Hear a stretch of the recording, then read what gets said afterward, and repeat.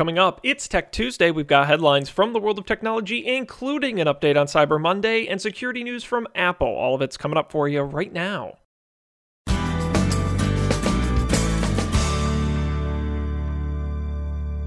Greetings, everyone. Today is Tuesday, November 28th, 2017. I'm Sean Jennings, and you're listening to the Coffee and Beer Radio Network, an Anchor Top 100 station.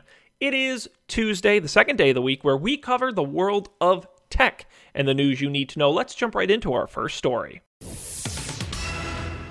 This year's Cyber Monday, or the Monday after Thanksgiving, the big sales holiday, set a record for the biggest sales day for online and mobile ever in the U.S. Online sales brought in $6.59 billion in total, while sales on mobile broke a new record by reaching $2 billion.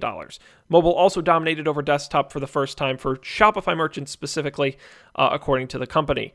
75% of millennials were more likely to shop on their smartphone than on computers. The top selling items included Google Chromecasts, Roku devices, iPads, Samsung tablets, Apple AirPods, and Sony PlayStation VR headset systems.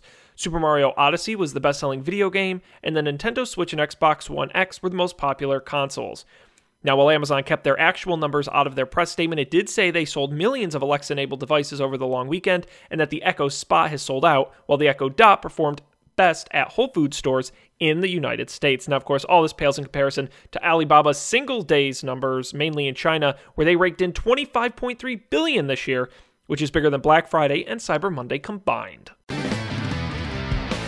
A major flaw was revealed on Twitter today in Apple's macOS High Sierra operating system that allows anyone with physical access to a Mac to gain system administrator access without so much as entering a password. Now, Apple confirmed it is working on a software update to fix the issue and published information on how to protect consumers. Now, I will not, for security reasons, explain how it works, but let's just say it is not great.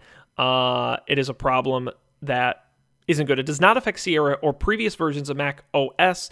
It remains present in version 10.13.1 of the current release of High Sierra. When exploited, the user is authenticated into a system administrator account and given full ability to view files and even reset or change passwords for pre-existing users on that machine.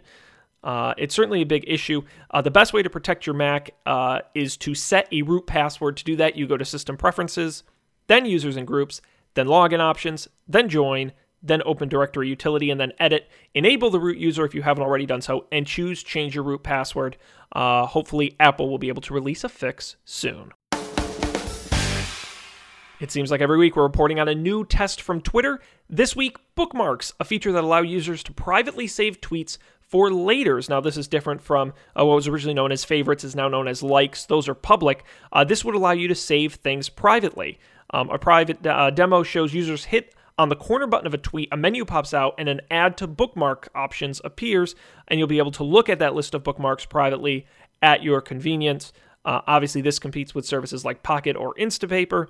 No word yet on when this may roll out more broadly. It is currently only in tests. Amazon this week announced a new developer service called Sumerian that promises to simplify creating AR apps, VR apps, and general 3D apps. You can drag and drop objects quickly to create 3D scenes, produce animated AI-driven characters powered by the Amazon Cloud, of course, and script interactions between the users and other objects.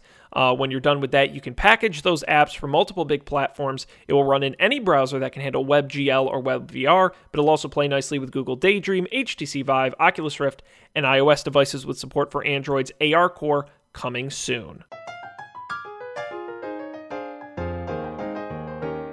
And finally, on the lighter side, SodaStream has announced that they are turning water into wine with a new concentrated alcoholic mix you can add to your SodaStream bottles. Now, if you're not familiar with SodaStream, you put water in it, it carbonates it, boom, carbonated water. Now, they already sell mixes which turn that seltzer into soda or lemonade by adding the concentrate.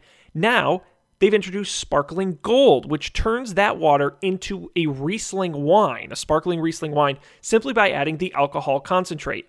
Now, Sparkling Gold contains 10% alcohol by volume when prepared using the recommended ratio of 1 part Sparkling Gold concentrate to 5 parts sparkling water. SodaStream claims to have conducted an independent taste test of 100 people and found that 76% of people found the resulting mixture on par with actual wines. Now, each bottle of Sparkling Gold mix is enough for 12 glasses of wine. The bad news, it is only a limited edition product and will only be available in Germany. That wraps up this week's news. If you would like to hear more of those stories in depth and a lot more fun as well, check out the brand new episode of Don't Panic, the technology podcast on Gadgets, the Internet, and You. You can get it right now on our website at don'tpanic.io. That's going to do it for this episode. Thanks everybody so much for listening. We'll see you next time. You're listening to the Coffee and Beer Radio Network, an Anchor Top 100 station, giving you the best of movies, TV, tech, and more anytime on our Anchor station at anchor.fm/coffee and beer and wherever you get your podcasts. Just search Coffee and Beer Radio.